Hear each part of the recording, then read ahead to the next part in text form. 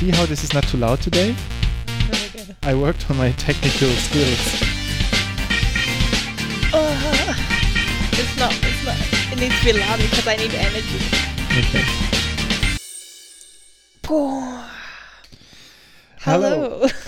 And welcome to Plants and Pipettes, where we talk about plants and how they work. Yeah, and how we use pipettes to understand them better. The pipettes don't usually come into it very much, honestly. No, it's not a big... I think we're disappointing a lot of our like die-hard pipette fans that are like finally a program for me. Just all the companies like Eppendorf and like, Yeah. I don't know, what are the other brands? Brand is one of the brands that we use in the lab. No, Brand. Brand, and tuning in to listen to us talk. yeah.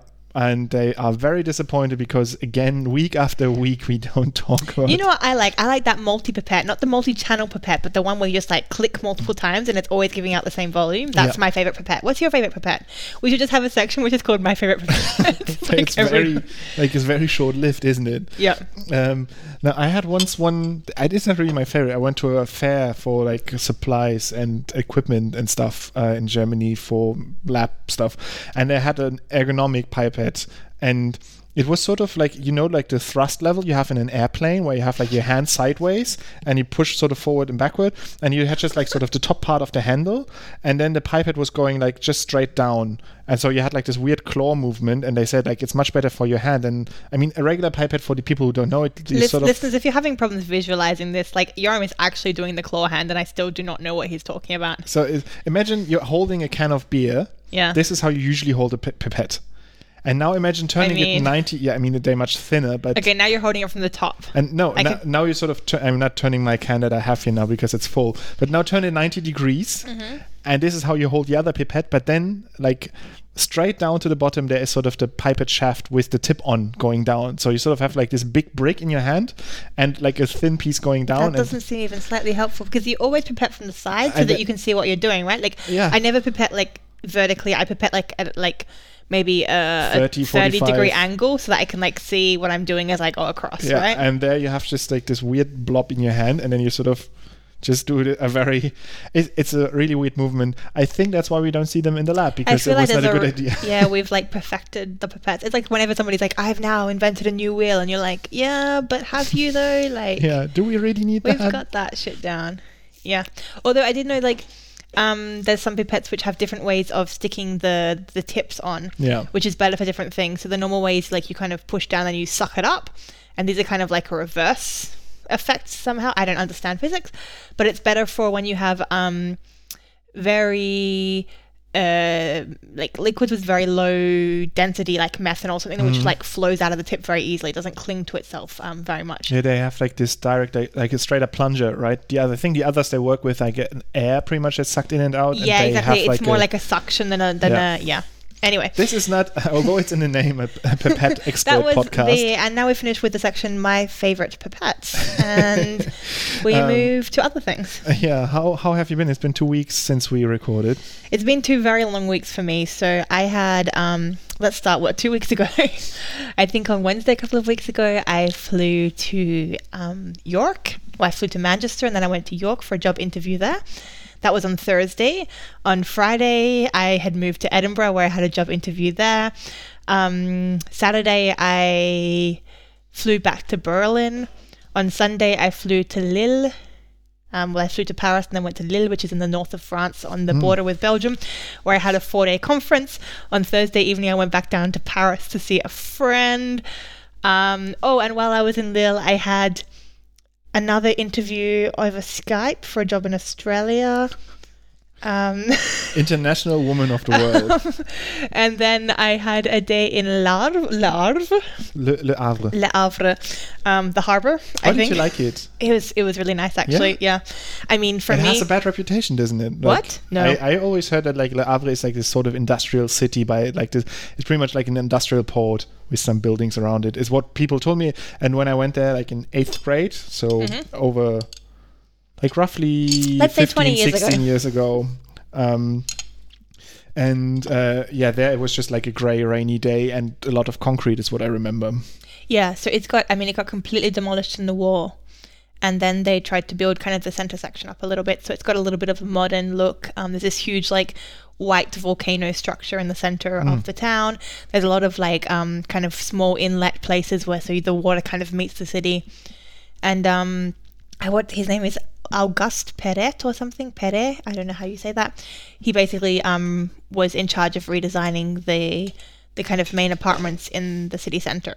And he had this very nice like socialist idea that everybody should have equal access to light and like very practical apartments. And I went into one of those apartments. One of our joint friends recommended it, Alix, and it was really beautiful. I mean, I wanted to live there. Everything was just so like well done and clever. So they have things like like all the bedrooms face the courtyards. This is just practical that you don't have the noise from the street. And then they have the center bit of the house is the entrance, and that has lowered ceilings.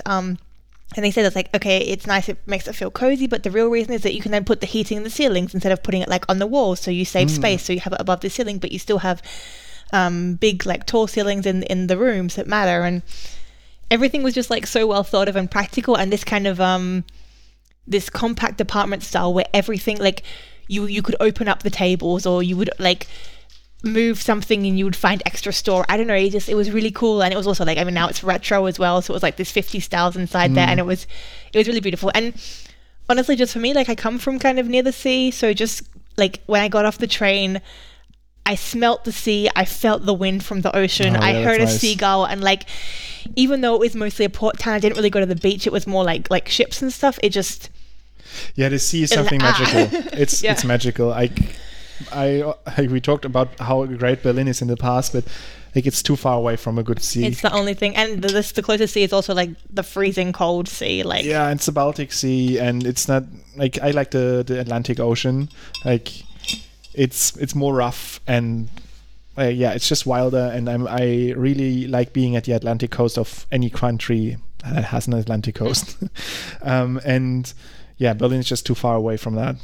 So I'm a little bit jealous of the little trip to the sea. Yeah, and that was like after a couple of weeks of very busy moving around, I thought, okay, just even though I again took a 2-hour train to go there, and then like the next day took it back, it was like once I'm there I can just kind of relax. I went to a restaurant, ate seafood, and just spent like an hour having lunch, and then just like moved like very slowly. And I found a botanical garden that was very beautiful. I've put some photos on the Instagram. It was super pleasant after all of the job stuff. Yeah, nice. Cool. Yeah. Shall we do some science stuff? Let's do some science. You've got a paper for us today, yeah? How it works. Just have to do it right. It's the paper of the week. Yeah, my paper of the week is a paper where I want to talk about land use. The cat is doing something it's absolutely not supposed to do. We have a cat that's trying to go in a bassinet, which is very bad for any babies that might in the future be in the bassinet. Yeah. Let's try to like... I'm sorry, listeners. Yoram is making some sort of like cat trapping device. I think he's like put some sheets over so that when it jumps, it will like fall into a hole and kind of be. Yeah, and there's like poisoned spikes at the bottom. It's amazing. I never knew you were such a Bear Grylls MacGyver kind. Impressive.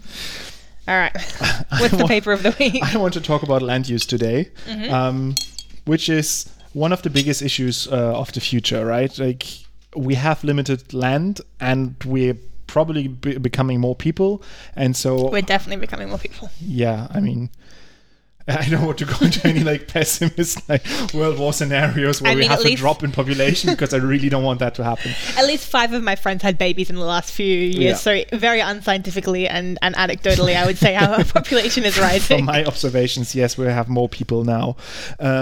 And so we have to answer questions like, how do we use land? How much do we want to use for agriculture? How much do we want to use for residential use?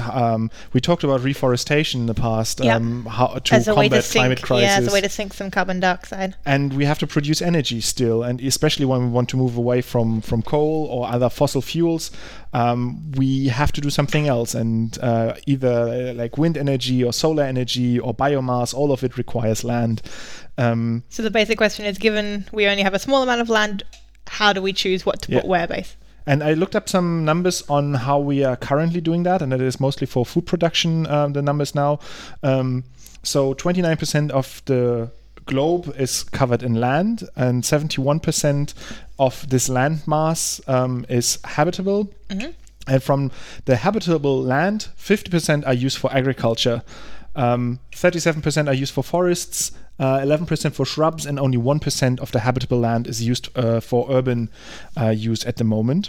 What is also the 1% of shrubs?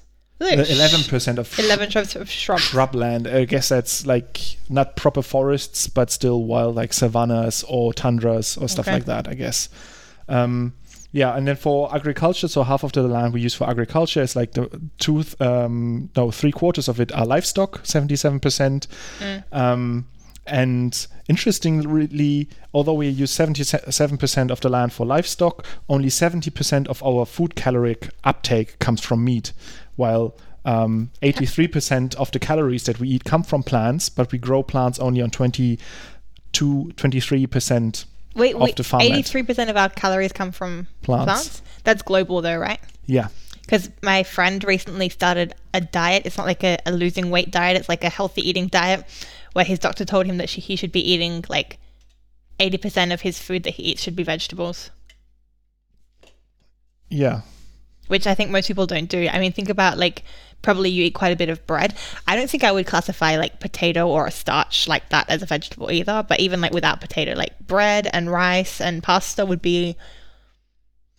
So 80% should be vegetables as in non-starchy vegetables. That's how I would interpret it. But even if you're including starchy vegetables, like think about how often you have like a pasta meal. Like we just had pasta and we literally just had pasta, bread and cheese for starch, like carbohydrates and like fat for dinner, which was great. But yeah. I don't know. I mean, you would have just, if you eat non-starchy vegetables, the calorie density of them is just so low. Well, that's also the thing. He's also incredibly thin. He's the sort of person who can't gain weight. So we were like joking that because he's quite thin and he wants to eat like healthy, so eating the vegetables, he would have to be just like drinking like goose fat as the other 20%. Like it should be just to make up for just like the basic turnover. Yeah, so you get some calories. goose fat and you sort of stir some sugar in until it like crystallizes, and that's how it goes. Yeah, sorry, what were you saying? Land use. Yeah, so this is just as to illustrate like how we're using the land at the moment. And as I said, like if you want to move towards sustainable energy, we need more land. Like photovoltaics are big in for example in the US, in the dry lands where you can't grow a lot of crops. There you can then use photovoltaics. There was a big plan of putting solar energy in northern Africa and then producing energy there and transporting it somewhere, but all of it requires land. Then energy plants obviously require land that we can't use to grow food. And then all the wind energy that's not in the sea requires land as well. So this is sort of the problem, right? We have the limited amount of land and we want to make more efficient use. And in the paper that I want to present, it's all about like solar energy. And for that, I want to talk a little bit about what happens when sunlight hits the ground or hits the earth in general. So when the sun hits the earth and you have some vegetation there, then you have the vegetation that absorbs some of the energy and use it as biochemically. Also turns some of it into heat we have these molecular mechanisms of non-photochemic quenching, where excess energy that can't be turned into sugars is just sort of released as heat. Dissipated, basically.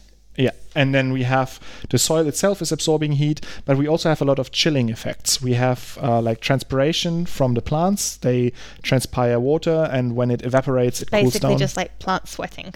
Yeah, plant sweat. We have also the ground releasing water vapor, which cools the earth. So you have a sort of a balance of an energy influx, but you also have some energy that's lost to evaporation of water. And in contrary to that, when you put a solar panel down, you change the energy balance. Obviously, you still have some energy that's absorbed by the solar panel and turned into electric energy, but there's also a lot of heat just absorbed by the material. So, and the thing heats up, the solar panel heats up. and then releases the energy again as radiation energy when it's cooler. So it sort of absorbs more energy overall.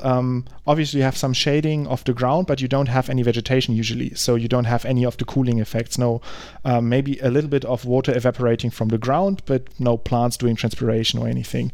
So overall, solar fields absorb, or like more of the energy is retained under solar panels in solar fields. The other thing is that when we talk about like a sunny day, also photosynthetic plants are not too happy when it's way too hot, right?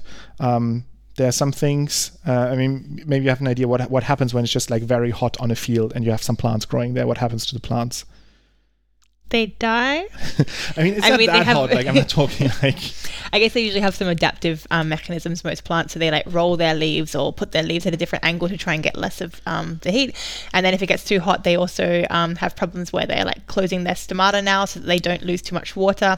But then that basically prevents them from being able to get gases in. So the stomata are like the small holes on the leaf that like gases in and out. And when the carbon dioxide can't come in, then they can't photosynthesize. So this kind of shuts everything down for a bit. Yeah, and that depending on the species happens already quite quickly. Like you don't have to have a major excess of sunlight to stress the plant already to the point that it closes all the stomata and drastically reduces its photosynthetic efficiency. So actually at high noon, with a hot sun, it might not be that efficient for the plant, although we might think, hey, there's a lot of light there, the plants must be very happy. But depending on the temperatures, they might be very inefficient. And the other thing is that high light can cause stress, and like the antenna proteins that acquire, that catch the light energy, they produce ROS, reactive oxygen species, and that can be damaging to the cell, and that's why we have these quenching mechanisms that we just talked about, like the non-photochemical quenching, for example, that turns like this excess excitation into heat to relieve reduces stress on the antenna.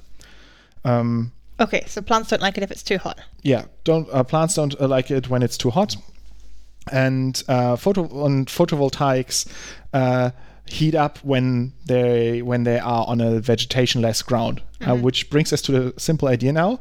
Combine the two, put photovoltaics and plants together, and this is what this paper is about. In this paper, they studied, the title is Agrivoltaics Provide Mutual Benefits Across the Food, Energy, Water Nexus in Drylands.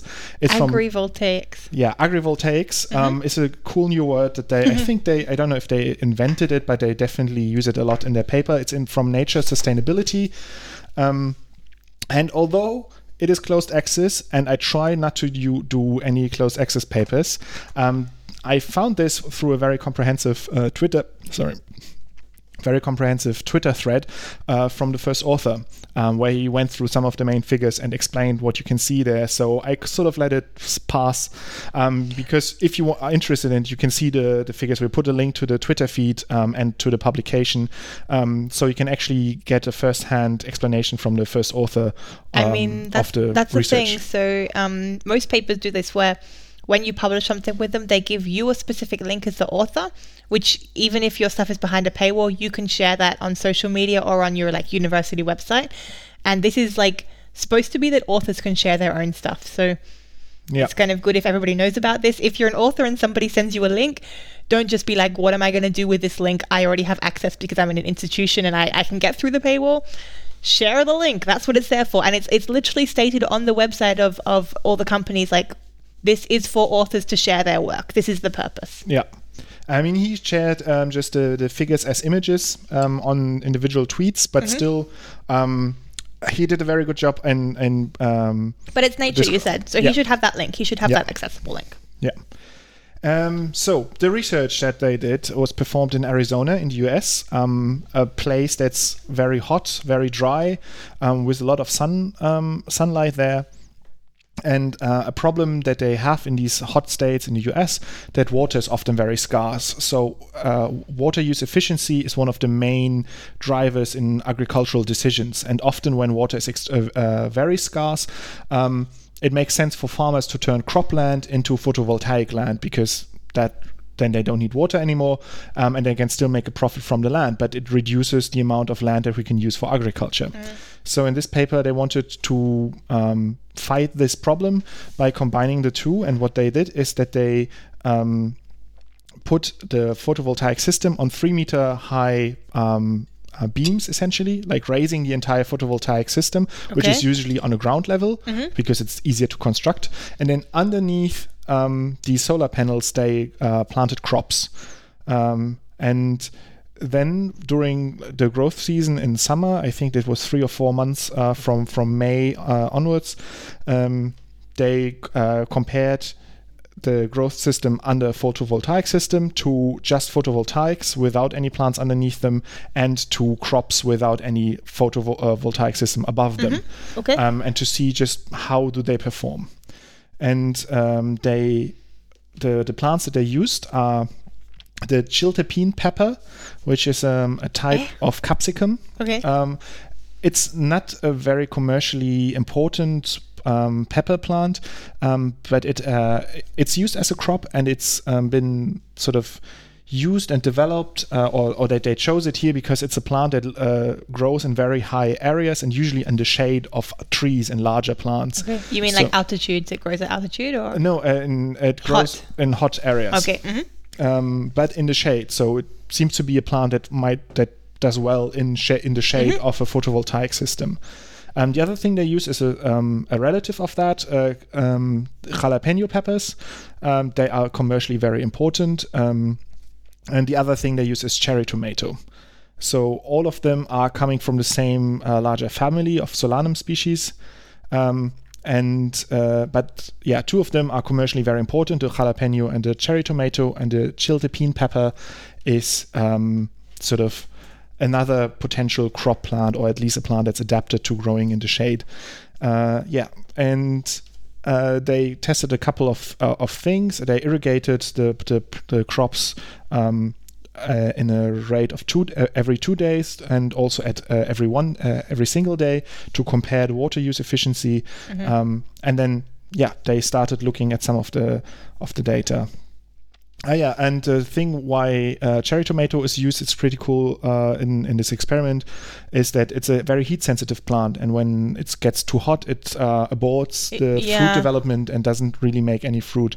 So it's a good indicator when it gets too hot, and usually they are not grown straight up in the field for that reason. I have had that experience on my balcony.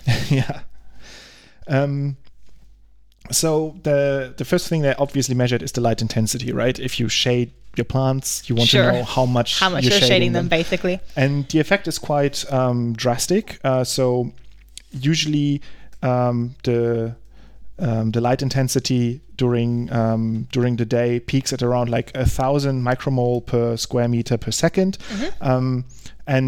And with the shading, they peaked at around 600 at the best, but usually they stayed below the 600 value. So a reduction to 40 to 60% of the original light intensity. So you might think that's probably not so great for the plants, right? It depends on what the plant's optimal light intensity to grow in, right? So like Arabidopsis, like 600 is already highlight, 1,000 is like going to kill it basically. I mean, it's going to be small and purple, but tobacco can quite happily grow at like 600. So it depends on what your crop is.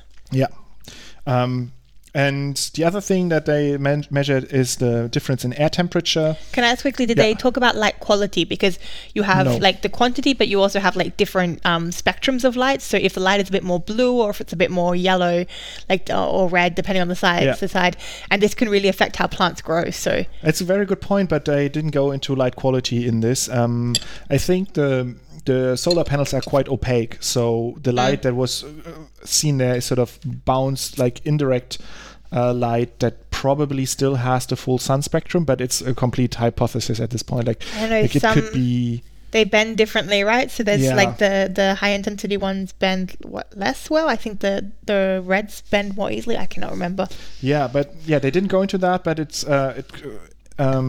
it would be a very interesting thing to study further. I mean, that's why probably this is in Nature Sustainability and not in a sort of more molecular biology-based thing where you immediately look at like how does the antenna protein react. They just looked at the entire plant and did some yield factors. But first for the system, they also measured the nighttime maximum, daytime maximum temperature, and during the day it was cooler in the shade.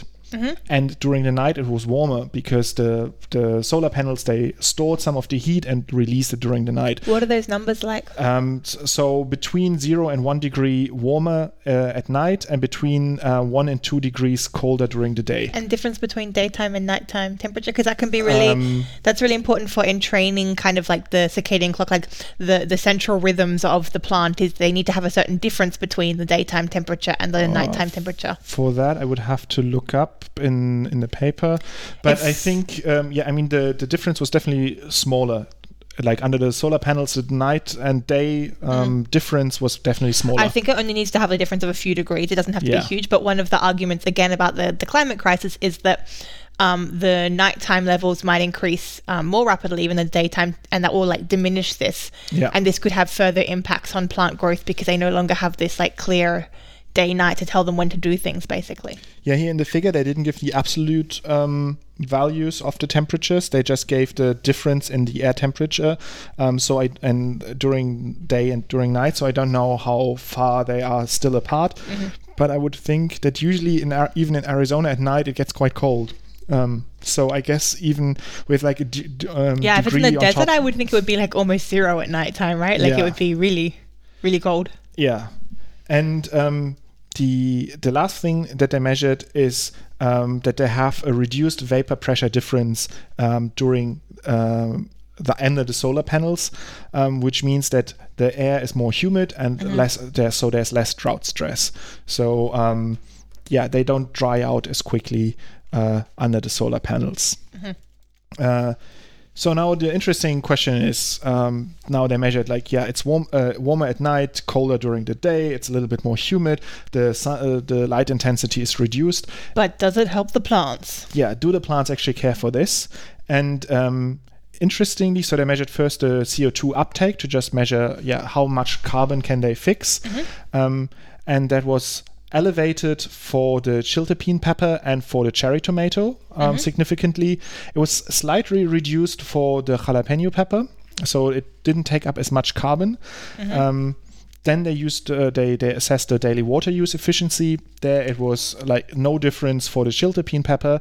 The jalapeno was much more efficient at using water under the solar panels as compared to just grown in the field with no shading. And also the cherry tomato was slightly better at water use. And now the big question, fruit production. How did they perform? And the chiltepine pepper almost doubled or more than doubled its production. Also did the cherry tomato. And the jalapeno was about the same. So it didn't change. It didn't change in the amount of fruit production, but it was much more efficient at water use. So even for that, it was like it had a better water use efficiency. So not as much water was lost for the same quantity of fruit produced. Did they discuss that? Like, did they discuss what? I mean, so my guess for them would be that jalapenos normally grow under quite high light, and therefore the light wasn't low enough, and that's why they were actually taking up less CO2 because the shading was having like a negative effect. But I would want to know like how in an ideal greenhouse in Netherlands somewhere, what do we grow them under? What light intensity? They didn't go into that to compare to regular growth conditions because I think usually none of these 3 plants are grown in the field. They're always grown in greenhouses in controlled conditions. So obviously when you compare to a non-optimal growth on the field for these plants, the shading will look better here. But it was still like, if you imagine building a greenhouse and running a greenhouse, it's much more complicated than just having the shade from solar panels. Sure. And the solar panels, they don't cost energy, they bring you energy, while like a greenhouse. No. I think that's why, I would want to see like so these 3 crops, I mean, they're crops, but they're still kind of, they're not main crops, I would say. So even like the cherry tomato, it's not like a normal tomato, it's a cherry tomato. So they're kind of niche crops, or like even then they're a bit fancy, right? I'd like to see how something like potato or wheat or rice. I mean, I don't think rice can grow in the desert, but something wheat can grow in hot temperatures. We can grow it in Australia. These kind of things I'd be really curious about. Yeah, I mean, this is something I'm coming to the end. How far we can take the system as of now. So let's keep that in mind for a bit. But it's a very important question nonetheless. So the other thing that they also measured is the water retention of the soil when they watered it every 2 days and every day. And in the shade, they had less water evaporation from the soil. So they actually sort of the driest point during the shading was still much wetter than the average of the non-shaded area. So it was not wetter than when it was freshly irrigated, but it retained a lot of water, and they didn't measure it, but they speculated they could get the watering down to even less than every second day and still have efficient growth, which is a major finding, or a very important point for growing crops in such arid regions. The big cost will be the water. Yeah.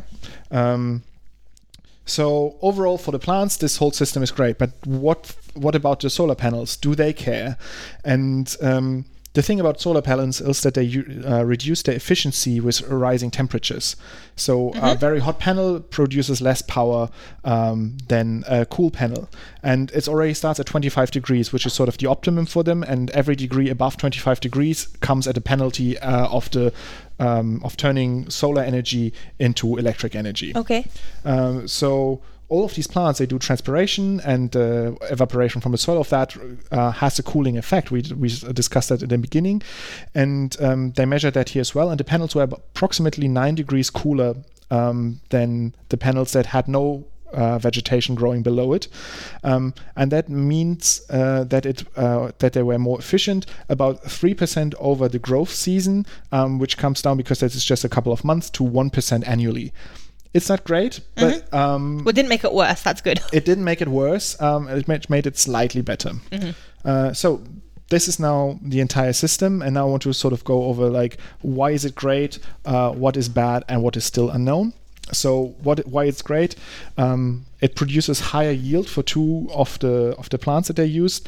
It has, in general, it needs less water, this growth system, and it generates like slightly more power than just a photovoltaic system. So you have a dual use of your land there. You can get electric energy, and you can grow crops underneath them. What is bad about the system is that at the moment, the way they set it up, it's incompatible with mechanized farming. All of these plants are plants that are grown with a lot of manual labor, like they're handpicked. You can have an automatic irrigation system, but overall, it's like these plants are not usually harvested with big tractors, machines. Yeah. Could it be set up to fit a tractor in? That's the question. How high above the crops were the 3 meters? 3 meters, okay. And then you have the poles to keep them up there. Sure. So you would have to have a new system of like smaller machinery that can drive under these panels. Or you need to have like more like solid structures, like cages going over the whole thing, as opposed to them all sticking individually from poles, something like this. Which is more expensive then, right? Or you could build them in a sort of removable way, that you have them up there during your growth season, and for harvesting you take down the solar panels and then you harvest, and then you can put them back up again. Systems like that would have to be developed, but right now, as they set up the system here, it doesn't work for wheat, it doesn't work for rice or potatoes or anything where you need large numbers and mechanized harvesting. Or in general, like mechanized treating, because also like you can't use tractors to bring out pesticides or certain growth regulators and so on. All of that has to be done manually in the system. Also, the cost of building the photovoltaic system is slightly higher, because you have to put it all on stilts, essentially, which makes it then... Did they say how much higher it was? No, they didn't go into the details of the installation cost, but I just imagine like these things have to be a bit more sturdy. They have to also account for like winds and so on. Like mechanically, it's a different thing to put a system on the ground level than to put it at 3 meters height. Currently, the system relies on artificial watering because it's in an arid hotland. They don't care for rain, but rain is important for crops. And if you put these angled solar panels over them, what happens when it rains. Is the water distribution in the field then uneven or not? Can you account for that? So you'd need to add something. Yeah, there's a few more kind of structural elements that would have to be added to fix all of this, right? So this is sort of the bad stuff. It's a bit more complicated overall to use and requires manual labor. And now for the unknowns, they go also into that in the paper. So the first question is like, how do other crops perform in the shades? Like we said that, like, is it just these few like very closely related species like peppers and tomatoes that are doing well, or is it other crops as well? I mean, what about salads or other things that you like don't grow at large scales?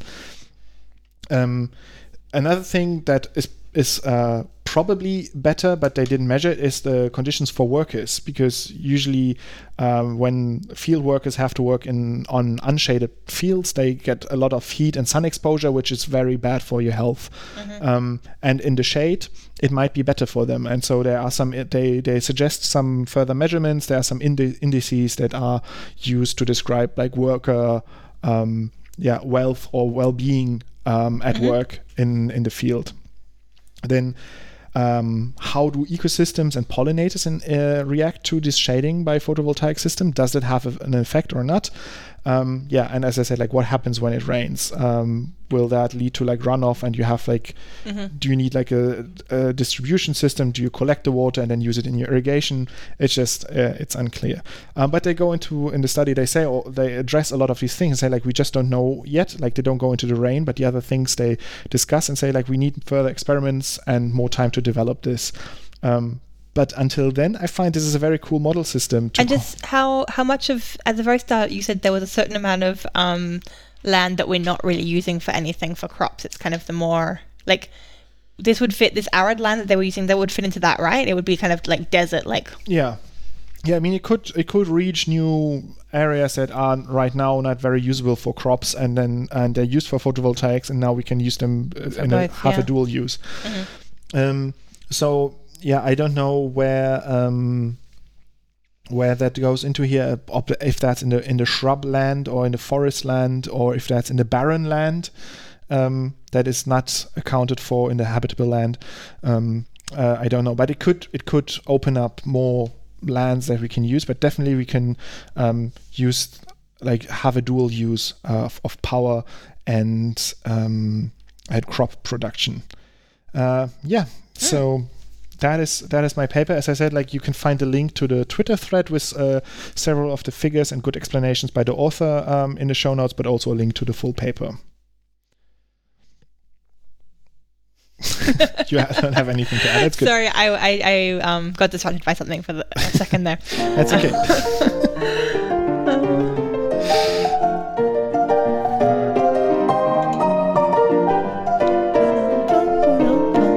My favorite plant. Yeah, so what I got distracted by was thinking about what we're going to say for this section. I'm very tired. My head is working very slowly. So last weekend, Yoram and I were interviewed by Career Conversations, aka Stephanie Ginster. So Career Conversations is basically a podcast, but she also works on social media, different channels on Twitter and Instagram, to basically discuss careers, and especially alternative careers, in the context of academia. So she herself is a PhD student. She's not a plant PhD student, as you'll see later on in the show. But she's working on skin cancer in Switzerland. And she interviews a whole lot of people who are doing very different things, who are scientists but have now moved to do journalism, or some very successful people, to try and find out what their secrets are, and asking different people different questions based on what they're doing now. So she interviewed Yoram and I last week. Actually, we were interviewed a few weeks ago, but it was released late last week. Yeah. And she was asking us basically how we started Plants and Pipettes, what we saw were some of the benefits of Plants and Pipettes, for us in our career, but also what some of the risks of doing Plants and Pipettes were. And then she asked us a lot about our like collaboration, our partnership, and how we kind of decided to work together and why our partnership works, or at least so far it works. How I managed to not kill Yoram week after week when he makes terrible jokes, all those beautiful things. So it's a lot about self-defense, actually. There's like one stage where there was like this like and just like us hitting each other, and it was like therapy for us. No, we were very polite and charming and wise, and my father gave an early review and he said that Yoram looks like a character from Monty Python and I look deranged. So thank you, Father, your words of wisdom stay with me always. Oh my goodness. I think your one was a little bit more flattering. Like, my dad likes. Depends on who from Monty Python. Like, my which dad character. Loves Monty Python. In fairness, like he really Still, like there's some like very ill-looking characters in there that I might not want to be compared to. But yeah. There's a man who speaks like this, and he's the most boring man in the world. I don't think you're that one. I hope it's not. I hope so. Yeah. We actually had a professor back home who was like, he spoke like this. I would listen in my old university. We had, I'm not going to name him obviously, but we had lectures. So they had to record all of the lectures. So students who couldn't make it to the lecture for work or for like other clashes in their schedule could listen. They could watch videos of the PowerPoint and listen to the voices, and I would always listen to it on like 1.5 time or double time just because it was so slow. Anyway, back to the subject. We got interviewed by Career Conversations, aka Stephanie Ginster, and that was published last week. So if you want to hear about why we do what we do, why it works for us, why Yoram is in charge of technical stuff, blah blah blah, you can go and check out her podcast, and she's got some really other cool ones on her channel as well. So I particularly liked one with Daniela, I forget his last name, but he is kind of a journalist, and he was talking about the importance of always questioning why you're doing your career. And it's something where, for me, sometimes I encounter academics who are like, well, yes, like I was always going to be a professor. Of course I am. Do you not? Did you not think of this? And it's kind of intimidating. They kind of imply that if you didn't have exactly the same trajectory as they do, then you're not as pure, and you don't deserve it as much. And in reality, a lot of the time they had such a pure trajectory is because of their privilege. So I mean, they were raised by academics, I mean, which is exactly my case in honesty, but not it's mine. like Working class. Like exactly, for me, I was raised by 2 academics. My parents both work in the university system. They always told my sister and I, when you go to university, not if you go to university. It was very implied. So me getting to university was like 5% me and 95% my privilege of my upbringing, right? And I see that a lot in academia, where there's people who've had this quite straight path, I would say, and they're a little bit critical of other people. And if you even show that you're interested in other things or thinking about other things, they can be quite critical, I would say. Yeah. Anyway, I really liked this talk, and he was saying, well, you should always be questioning, because if you're not questioning, then firstly, you have no imagination, basically, and secondly, I mean, you should do what you do because you love it, not just because that's what you dreamed of when you were 4. Yeah. When I was 4, I wanted to be an artist or a ballerina or something, like one of the things I'm absolutely terrible about. And yeah, I like that. Anyway, go and check out her channel. She's on Instagram. She's on Twitter. Yeah. She also has careerconversations.org, I believe. Let me just double check that. Yeah, and you can listen to the podcast in your podcast app by just looking for the Career Conversation podcast. But you can also watch it on YouTube if you want to see us look deranged, or me look specifically deranged. And yeah. But I think it's a 45-minute conversation. I think it's best enjoyed in a podcast app because, yeah, you're a real die-hard fan if you want to sit 45 minutes and look at our mugs. We don't do anything, and actually we look very stupid because we have our podcasting headphones on, and we look a bit silly. We look like we think that we're going to be like, I think we look like Britney 2 airplane pilots. It's just us in the cockpit. I think I look like an airplane pilot, and you look like Britney Spears about to sing Toxic at the VMAs in like 1998 but or something. But to be fair, that's the look I go for every day when I put on my makeup. Dun, dun, dun, dun, dun. Okay, so on top of that, when she was interviewing us... Sorry, I made a noise. God, Jesus, straw like an adult.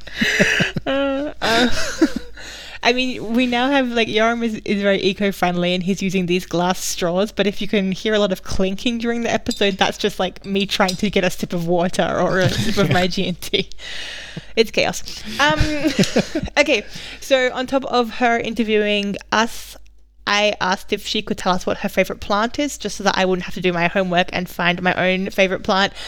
I didn't really do that very well. I was like, hey, you should present your favorite plant. And then I just refused, apparently, to explain to her what I meant by that and went about my business. So there's a little bit of chaos at the start, but here, take a listen and see what you think. So today for the favorite plant, we have a special guest today. We're doing a little bit different. So hello, special guest. Maybe you want to introduce yourself. Hello, my name is Stephanie. I do also a podcast that is called Career Conversations, and it is a career project for scientists. And the reason why I started to do this is because I saw so many scientists that are super frustrated with their career and with their career prospects, and there are lots of depressions and anxiety and so on around scientists about their career future. And this is where I wanted to start to do a project that will, on the one hand, inspire people to use their time in the most valuable way, and on the other hand, also to give some actionable advice on how to actually do this. And in order to do that, I usually interview high achievers in science, and we just recorded a podcast episode together, and I try to extract people's success mindsets. We're looking very smug here right now. Yeah, because now I will totally use the title of overachiever in science. High achiever. You're not even listening properly. Yeah, well, this used to be the tagline, actually, Career Conversations, Triumphs and Struggles of High Achievers. But now I changed this to PhD students ask, experts answer. Yeah, I can also recommend the podcast. I've listened to a few episodes. I really like the one with Daniela, and I forget his last name, but he had this really Tidsley. He had this really interesting career. Like, he's doing like newspaper stuff, and for me, like, he raised this point of that you should always question what you're doing and question why you're doing it. So this idea that, hey, it's okay to be wondering, should I stay in academia or should I be doing this? This is actually part of like being happy and being content and finding your purpose, is that you should be always questioning if what you're doing now is your purpose. So I can really recommend that episode to our listeners to go and hear some information from him. It's super cool. Yeah. Yeah. Actually, this is also what I said when I applied for my job, because I was super uncertain whether I wanted to stay in science. Now I am a little bit more certain, well, I'm certain at least about my PhD. But to my boss, I also said, well, I had this whole thing where I was uncertain whether I wanted to stay. And then I went through this whole journey of questioning, is this really right for me? And now I can say with certainty that I want to do this PhD. And this is what distinguishes me from most other people. They're only doing a PhD because this is the normal thing to do. Mm-hmm, just staying on the path. And I have to say, like, that question, I just had some interviews last week, and that question comes up all the time. Like, where do you see yourself in 5 years? Like, do you want to be a professor? And I mean, if nothing else, you need to be able to ask yourself this question so you can give an answer in interview kind of situations. But like, generally, to make sure your life is running in the right direction, you should be always asking yourself this question, I think. Yeah.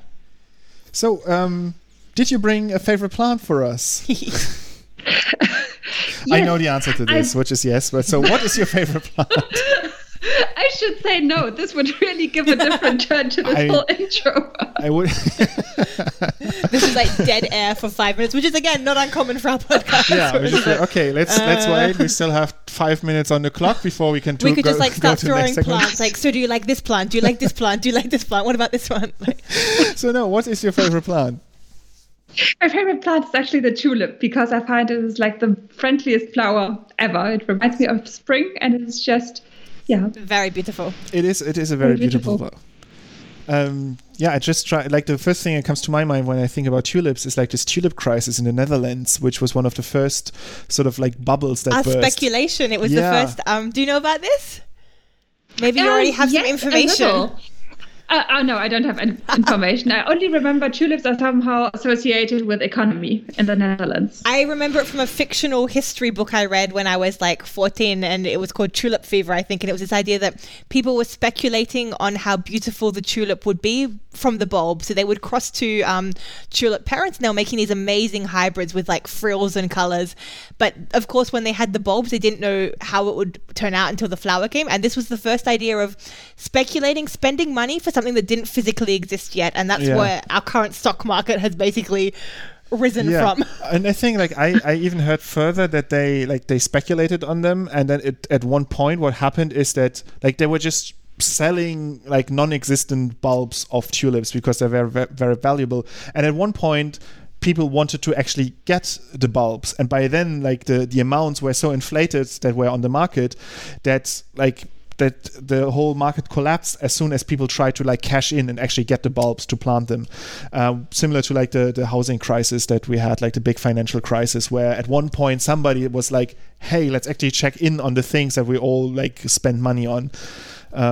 But this is not really plant sciencey about tulips. Maybe you have some cool facts about tulips that you want to share. Did I have to look up something about tulips? Only if you wanted to. Oh my gosh, no, I have not a single scientific fact about tulips. Oh, that's fine. I thought you were looking up something about tulips. No, it's completely fine. This is like my communication. Yarm is gonna like do what we normally do. We like Wikipedia at the last minute and like find out like what we I will not just like read from Wikipedia, but I know that like they grow from bulbs, right? And so one thing that I always wondered with like tulips, but also onions or garlic, or all of like the bulby kind of things, how do you actually propagate them? Because you grow them from a bulb, and is then the bulb gone, or what happens? And I think what they do is they sort of form like a sister bulb when they get ready again for the next generation, and that's how you get like more bulbs from like a single plant. Otherwise, but they're also making flowers, so they're also doing something sexually, and they should be producing seeds at the end. If they're not, I would guess that a lot of the tulips that we're using now are these like mixed hybrid things where they're probably not even fertile, potentially. Yeah. See, now we're just speculating, which is what tulips are all about in the end. So I think it's like really come in a nice circle. Oh my gosh. I'm really sorry. No, I was not don't be. to learn something scientific about tulips. And it turns out we know nothing scientific about tulips. And I think that's one of the main thing as plant scientists is that people always ask, like, I mean, I love houseplants, but people always come up and say, oh, what plant is this? What is this? How can I fix this? And I'm like, I'm not a botanist, and I'm not like a gardener. I know Arabidopsis and I know tobacco. Like this can sometimes be my limit. I think I know something that is not really scientific, but this is like really cool. Which is that how did you call those? In German, we would call it the onion, but it's not really how you call bulb, it. Like the bulb. Yeah. I think onion is pretty accurate though. Germany wins there. I'd say. Yeah. Yeah, that the bulb has so much energy that you can just put it into wax, and then there can still a plant growing out of it. And I bought those once, and I thought this is so cool, and I was so impressed by it that the tulip already has all the energy that it needs just in the bulb. Yeah, so this is also a cool fact that different plant seeds or bulbs, or depending on what it is they have these different ways of being dormant, and this is like when they're just resting and waiting to come out of the ground. And some seeds, they need to have water for this to happen. And other seeds, they just need to be warm. So with tulips and with many other of the similar kind of bulbs, they need to be warm, but specifically they need to have cold before they're warm. So if you get tulip bulbs, one of the things you can do is put them in the fridge for a while if you're not living in a cold country. And then when they come out of the fridge, the bulbs sense that they've had this change and that like spring has come as far as they can tell. And that's what stimulates them to germinate. But the warmth is not enough. You need to have like first cold and then the good times. So I could have tulips all year long if I wanted to. I think they're quite... This I'm not sure, actually. I think they're quite delicate in a growth condition, so you can't grow them, like they won't propagate or grow properly in winter when it's cold outside. But if you have like greenhouses and so on, you could propagate them all year long, but it would just cost a lot of energy to heat them and keep them happy. But I think that's like... on an ecological point of view, I think this is a big criticism of this like industry of producing flowers, because the growing of them, but also the shipment and everything requires a lot of energy to control the conditions where they're growing in, and so. The other thing is some plants also need not just the right conditions to germinate, but then they need a second kind of stimulation to set flowers. So they might need, again, something cold, or they might need something warm. Or a certain light regime, like a short day or a long day, depending on when during the year they would usually set flowers or produce seeds. And this is basically evolved from the fact that these species originally come from places where they have to be really careful about the seasons. So they want to make sure that they flower and set seeds before winter, and if they do it at the wrong time, then they're going to be flowering during winter. There's no bugs around, all the bugs have died from winter, and they don't make seeds, so they basically waste all that energy in making flowers, and they don't, like, the seed is usually the kind of the safest thing that can survive like the harshest conditions, so they have these kind of predetermined signals. Yeah. And in Australia, we were just talking about this recently with some of my friends. In Australia, we have a lot of plants which actually will only flower if they have smoke. And it's because Australia is, as a country, very, very flammable. We have a lot of plants which just like, I mean, everything is dried. Our plants are also dry. They're not really green. They're kind of brownish green. And they're filled with these like essential oils. So, you know, like eucalyptus oil. Like this comes from gum trees, but it's an oil. It will burst into flames. So our bush is always, there's always fire. Oh, wow. But we have like a lot of adaptations where some plants are really good with dealing with fire and just kind of like hunkering down and not dying. But others of them actually, they need the smoke signals now. So there's a certain metabolite that's found in smoke that comes from bushfires. And only when they have that metabolite from the smoke, they actually start to flower. So this is like giving them the best chance of living, because once the fire has already like wreaked havoc, there's less chance that a fire will come immediately, because basically everything that is burnable has already burned. So yeah, and also there's less competition from other plants around. Yeah, like it's like a fresh, clean slate to grow on. I have one last fact on tulips that I just researched. Because I quite like that there's like the main color of them, of the flowers, is given by anthocyanins and a base color that that's coming from a different pigment. The anthocyanin. It's not a sound in German. Yeah, it's a very difficult word for a German-speaking person. So these are usually like pigments or dyes found very often. They often have a certain color to them, and the one that is very common in tulips is called tulipanin. Which is a very well thought out name, and it's what I like more about it is it's like a derivative, like a biochemical change made from a thing is called delphinidin, so like from a dolphin. So a compound named after a dolphin, slightly changed, is a compound named after tulips. I'm guessing a delphidium is like a purpley blue color. It must be, right? Like if it's dolphin colored, and then it becomes like tulip colored, which is what, yellow? I mean, tulips come in different colors. So like these tulipanins, they can come in, like there's an A and a B form. They're actually quite toxic and they can cause allergies. So like an occupational hazard for people working as florists that cut a lot of tulips is that they get this like anthocyanin on their skin, and it causes a dermatitis, which is not very nice. But yeah, so there is a base color from a pigment, and then these anthocyanins on top, the exact identity of them and the mixture of them defines what the color of the tulip will be essentially in the end. So you have like this two-part system that defines the color of them.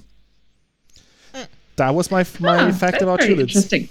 We're sorry we kind of sprung it on you. So we just did a recording now for Career Conversations. You guys should go and check that out. But then we were kind of like, hey, now it's time to do a favorite plant. Let's make this happen. So we know, sorry. But where can people reach your podcast or reach you? So people can reach me first on my website at www.career-conversations.org, or also on LinkedIn as Career Conversations, on Instagram as career_conversations, and now I'm starting also a YouTube channel, which is also called Career Conversations. Great. So very nice. We'll put all of those in the show notes as well, so anybody who's listening can also go and check that out. Yeah, exactly. So thank you very much. It was a pleasure talking to you. You're welcome. Yeah, and we had a really nice. It was great. We had a nice long chat over on her podcast. So all of our followers, go and listen to her podcast and listen to people who are wiser than us say many, many other wise things on different episodes of the podcast of Career Conversations. Yes, and if you want to know how like it looks behind the scenes, like we talked a lot about how we like set up this entire project, something that we don't talk too much about on our own podcast. So definitely, if you're interested in how we started all of this and why we're doing this, go over to Career Conversations and listen to this episode. Thank you, Stephanie, for bringing a favorite plant. It was really exciting to talk to you. Thank you for being a part of our show. And all you listeners, check out her podcast. It's really cool. So Yeah.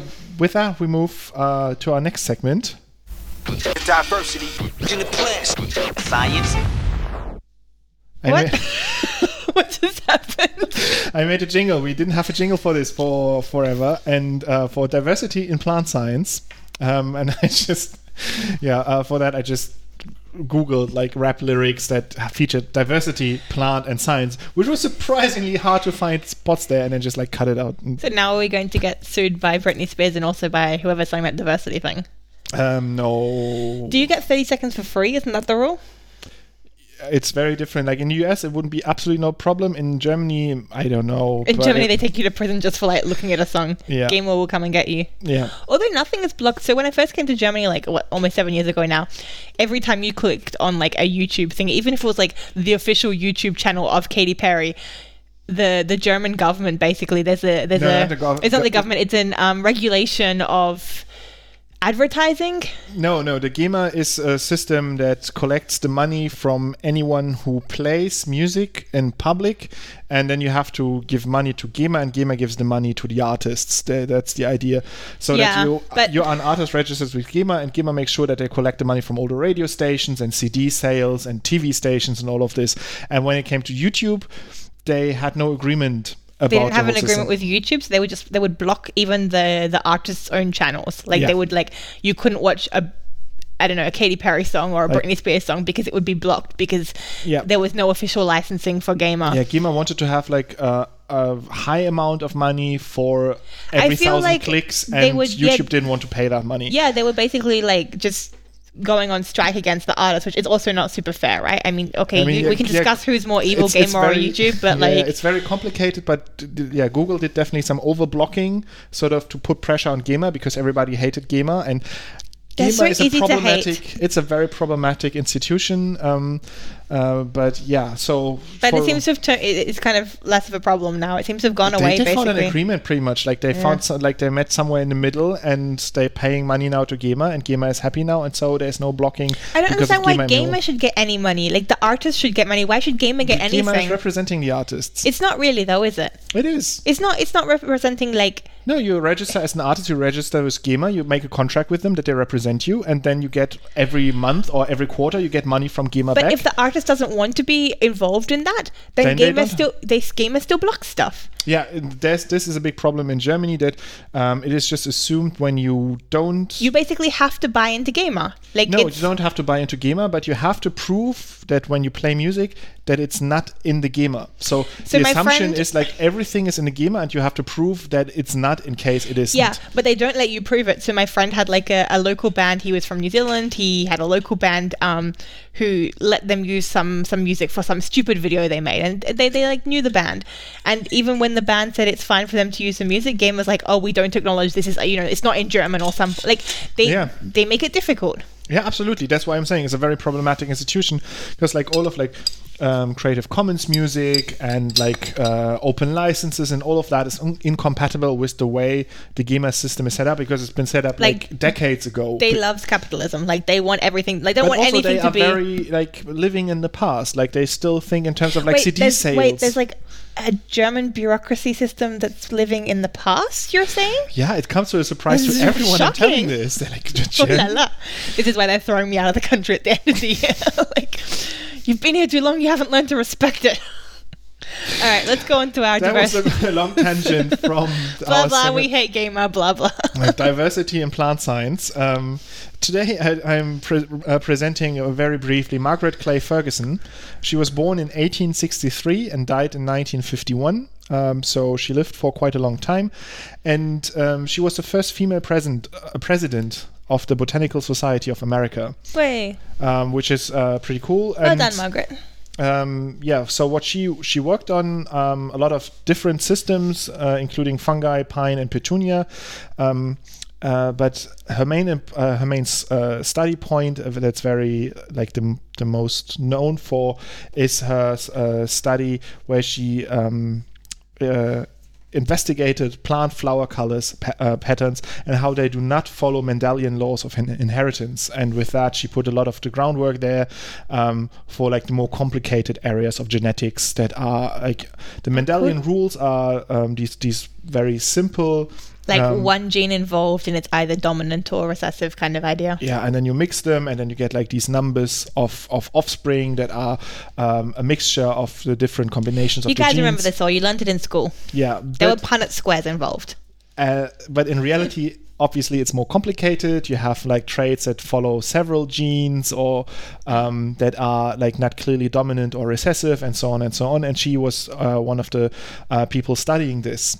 She is pretty cool because Margaret Clay Ferguson encouraged many women botanists during her time at Wellesley College to work there and to do science and to work in the lab, which was like back in the days, like before, at the turn of the century, not common. It was not the norm that women were allowed to like take part in natural science, especially in lab work and so on.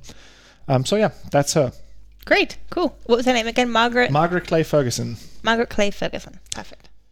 And now we move to the next segment. This is where the fun begins. This is where I the like fun this. begins. This is where the fun begins.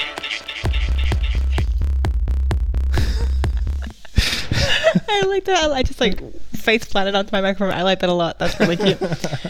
I think you spent too much time making jingles this last week. There was a night with a couple of beers involved, and me not getting enough sleep because I was making jingles, but I had fun. Sometimes my phone just like rings at like 1 a.m. and it's like, I made this thing, Tegan, look at my thing, Tegan, I did this thing, look. Well done, Yarm. It's pretty cool, actually. So, do you have something fun? I have kind of a discussion first. It's less fun and it's more important, I would say. So, the other day on Twitter, I saw something from Adriana. She's at fungi_lover. And she said, I worked on this piece and gave a link to it. And the basic tag for the tweet says, we believe that it's time to stop colonization in ecology. Please read it and share it. So the piece is a kind of short article they wrote for Science Connected magazine. It's her and Susana Zianran I hope that's how you pronounce it. So Adriana Romero Oliveras and Susana. And they basically wrote this idea that since times of yore, we've had this kind of separation between the global north, so it's basically Europe and North America, and the global south. And there's been really this kind of almost, it's basically colonialism, this idea that people from the north, they have a lot of money and they just come into the south and they take resources and they do it. And it's still happening with research. So it's this idea of like, if there's something interesting happening in Mexico or in Chile or somewhere, or like, it's not the best thing that a European scientist from Germany is the one who comes in and gets to do that research just because they're the ones who have the money. Because often they ignore the locals. They shut them out because the locals don't have access to money. They also, even more problematic, they ignore the traditional landholders. So this can be a bigger problem even beyond like the country borders. It can be like a kind of people borders involved. And I mean, historically, it's also involved people from the global north then taking the knowledge and basically commercializing it. So finding a substance that grew in X place and then making drugs out of it and basically claiming the natural resources of a different country. And this is simply not okay. It's colonialism. We tend to glorify this often, right? There are these stories of, they went into the Amazon forest and they discovered this like weird frog and like one of its compounds has anti-cancer properties and now it's a drug you can buy. And often they didn't discover it. They got that knowledge from local people who have been there for many years and they know about this thing, and then somebody's just come in and has more money and can therefore take it and use it. And so they talk in their paper about a recent publication which came out where there was some discussion, I think it was about mushrooms, and they said it was written by scientists from the US and Europe, so they didn't seem to be anybody who was actually from the location. They were from Mexico, they were found. And it seems unclear if the scientists even they didn't have any collaborations with local scientists, and it didn't seem even clear that they had presented any like government permits for exporting the specimens. So they basically took some mushroom specimens from local reserves, which also had some kind of connection with the Mayan people originally, so there was something like this is involved as well, and this was then published, and they're saying this is still happening a lot in science, that we have this kind of scientific colonialism, and it should be stopped, basically. And also, I mean, apart from the fact that it's morally kind of gross, it's also, you're not getting the most, like, the knowledge is already there. You can't get that knowledge without interacting with the people who have that knowledge. I mean, it's ridiculous and disgusting to be discovering things. I'm putting this in little inverted brackets that like are already discovered, right? So in the kind of very similar theme, Yale Environment 360 also released a short article, journalistic article a few days back. I can't see the date. Oh, actually it was at the end of July, and it was discussing a Mexico strain of maize, so of corn, which somehow has an ability to fix nitrogen. So it's basically self-fertilizing is how they're selling it. But now they're discussing like, well, who owns this? Because if this has been found in Mexico, is it the right of the US to then replicate this?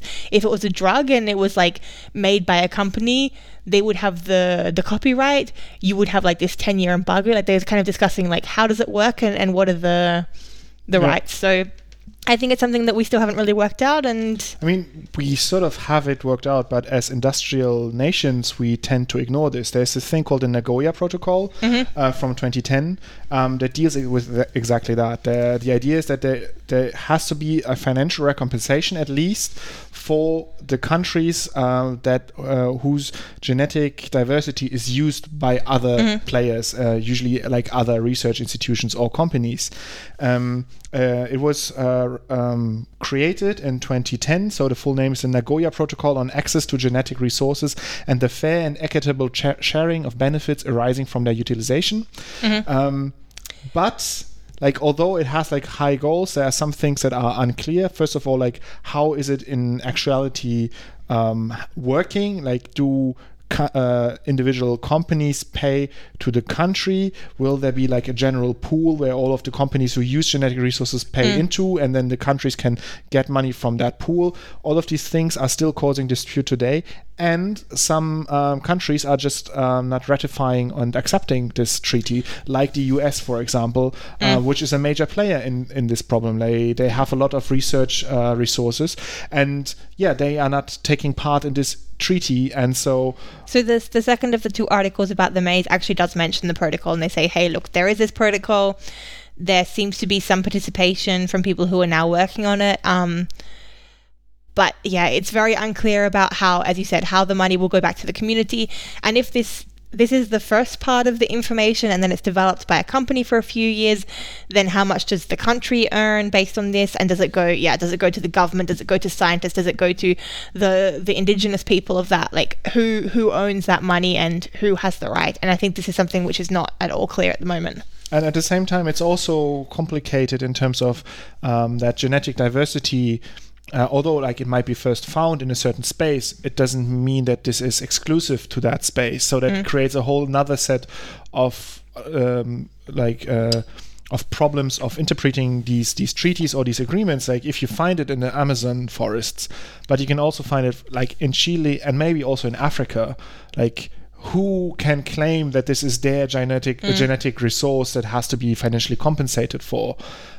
So these things are complicated, but we're definitely shortcoming on giving back to the countries that we exploited historically and are still scientifically exploiting today by taking biomaterials from there, by taking genetic information from there and building on like our research, our products on them. Yeah, and just to wrap it up in a kind of positive note, the maize seems kind of cool. It's a variety called Oloton, which I guess is maybe the local name. And it has these kind of aerial roots. They're like bright red, and they make this mucus-like gel. I'm just showing Yaron, but we can put a link to the article. And apparently there's something in there. I guess it's a symbiosis, but it says it can fix nitrogen. So I guess it has some sort of bacterial symbiosis happening in this slime. And it's basically just like, it's drooling. It's like a baby just drooling. It looks a little bit like little fangs, actually. Yeah. Beautiful. Yeah. Okay. I brought today a fact about something that I also discovered from Twitter, which is the Great Green Wall of Africa. It's a pretty big project, so I'm surprised how I didn't hear from it, which just goes to show like how blind I am, or the people I follow are, for like non-European, non-US stuff that's happening in the world, because this is a major project in Africa. The idea there is like, it started as the idea of having a sort of a belt of trees growing just south of the Sahara, from west to east across the African continent, to stop the desertification of the areas, to like reforestate areas, to make them green and have this sort of living green barrier against the extending Saharan desert, which is a big problem for these countries just south of Sahara, because like it keeps expanding and reducing, like destroying croplands and the livelihood of many people living there. So what they're aiming for is that they want to restore about 100 million hectares of currently degraded land and sequester 250 million tons of carbon and create about 10 million jobs in rural areas, is what they want to go for. They already achieved, I think, like between 10 and 20% of the reforestation that they wanted to do. But they sort of transformed while this project was going on to rediscover old techniques of land use that were like used before sort of colonizers came there and brought like the European way of doing agriculture. There were already systems in place that local farmers were using. And they're sort of rediscovering these now, and they work to great effect. Like they were able to reclaim a lot of land by using like these ancient techniques of building trenches to retain water, to like make more efficient use of rainfalls, and to get like from the water condensation at night to have a more efficient use of that. And with that, it seems to work quite well. So they still have about 10 years to go for their ambitious goals, but it seems to be a major success story of sort of Central Africa, which I found quite cool. We put a link for that also down in the description. It has some cool images there. And yeah, I was just surprised how I have never heard about this before, because it seems to be such a cool and massive and successful project. Is there like a publication that's going to be they referencing? Have a couple of, I think they have some mentioned on their website, thegreatgreenwall.org. And I also like this because it's like we're talking about like great walls that are quite negative, like the US border walls and so on. And this is an absolutely positive wall. Like it's a wall of trees. I want to see the publications. I want to see the peer review of like how it works, what's happening. I know that I read some like journalist articles about it. So yeah, I will put some links in the show notes so you can read up on it. I can have a cat fact to end if we... have you got anything else? I have so many fun facts. You have so many fun facts. Do you want to say some for next week, or do you want to maybe one or two more still? I think I'll do one more. And wait, where is it? I don't have very many for next week, so... Okay. Do I have something that's actually fun? Yeah, I have something. Yeah, I have something very short that we can do now. Yeah. And do you know what I have for that? A jingle. How? CRISPR News. It's just a short segment for because CRISPR is like this emerging technology now, and now it's emerged, man. It's emerged, but it's like coming to application now. It's an emerging application, and in Japan, a team of scientists has made a rain-resistant wheat variety with CRISPR-Cas9. What now? Rain-resistant. Rain-resistant, so high humidity, because like at the end of the growing season they have to dry out, and otherwise they are very prone to get like fungal rot and so on. Okay. And apparently they made a wheat variety that is more resistant to high humidity, and they just took a year to develop this variety, and they said in conventional breeding this would have taken over 10 years to get the same result. So that's cool. just that. Alrighty, cat fact.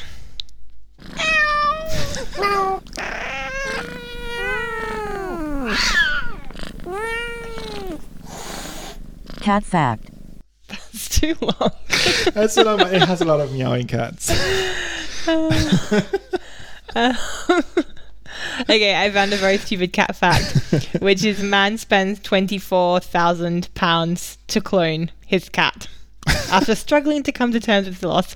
So honestly, I googled like cat facts and I came up with this on The Independent, which I think I'm not super convinced. And it starts with a line, they say cats have 9 lives. This one, it seems, has 10, which... and it's basically... Huang Yu, a Chinese man, basically cloned his cat, whose name is Garlic. It's a British short hair called Garlic, which is super cute because apparently the cat died suddenly. Sorry, it's not funny. What's funny is You're a terrible person, Egan. The cat died suddenly and he couldn't do it. No, what's funny is the fact that the line says the new version was born in Beijing. Garlic version 2.0. Yeah, so literally did they actually genetically improve it? Did they take out like some... I don't think they improved it. It's like, and it says similarity between the two cats is more than 90%, but like similarity between a cat and a monkey is more than 90% if we're talking about like genes. I think you can take any two cats and say like, yeah, they're 90% similar. I think the company just took like the the money and it just looked like for a cat that looks similar. This is yours, absolutely. Yeah. So apparently cloning of pets is illegal in most countries, but it's actually legal in China and it's also illegal in the US. Apparently Barbara Streisand famously cloned her dog, which I didn't know about. Okay. And they cloned, the first cloned cat was called Cece and it was born in 2001.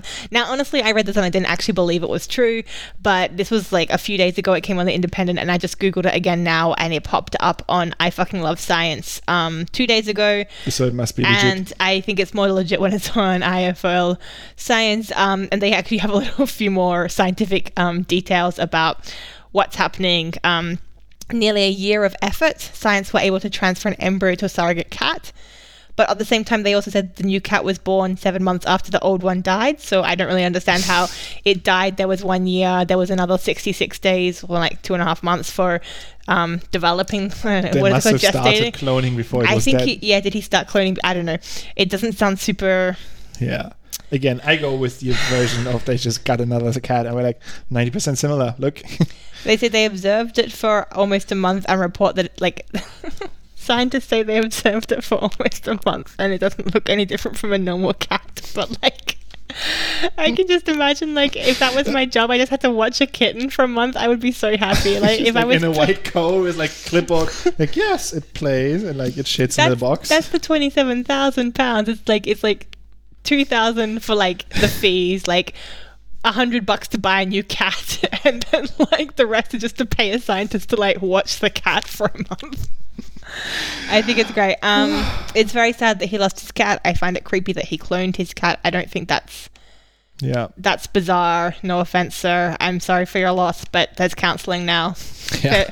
And also, like, it really scares me. The idea that humans would be cloned just like creeps me out because there's just going to be like white men just cloning themselves over and over again. Eventually happen, right? It will not happen. I refuse. And also there were this in IFL Science, they mentioned somebody cloning a woolly mammoth, which I've read about before on this Pleistocene Park. I think I mentioned it a few episodes ago. It's super cool. Anyway, that was my cat fact. Cats has been cloned. Now this was a very good fact about cats, or? I hate you. And rightfully so. It's time to go. Follow us on all of the social media. If you follow on Twitter, you'll hear bullshit memes from Yoram. If you follow on Facebook or Instagram at Plants and Pipettes, you'll hear from me. I'm much more pleasant. I don't make so many puns.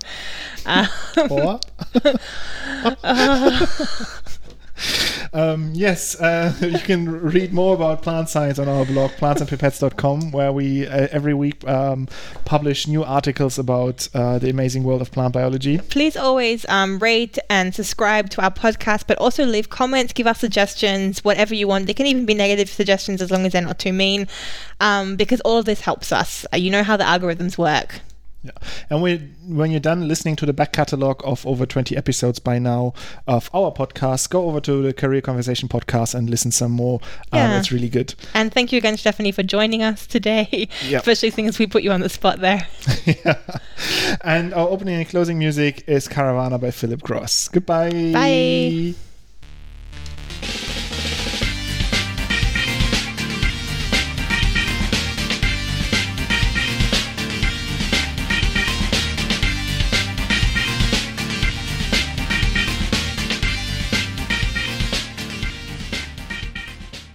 This is the part where the thing is playing. Meow, meow, meow, meow, meow. Meow, meow. A taste on your lips. Oh. Yeah, toxic. Okay, off you go. Okay. So that was our. Meow, meow, meow, meow, meow. So that was. Do you think Britney Spears likes cats or dogs? Because there's like less chance of her suing us if she likes cats. You know, the more you talk about this, the less likely it is that I will cut this out. I don't think it should be cut. I think it's beautiful. Like, I think every time I'm meowing, it should be kept in just like on principle. Okay, so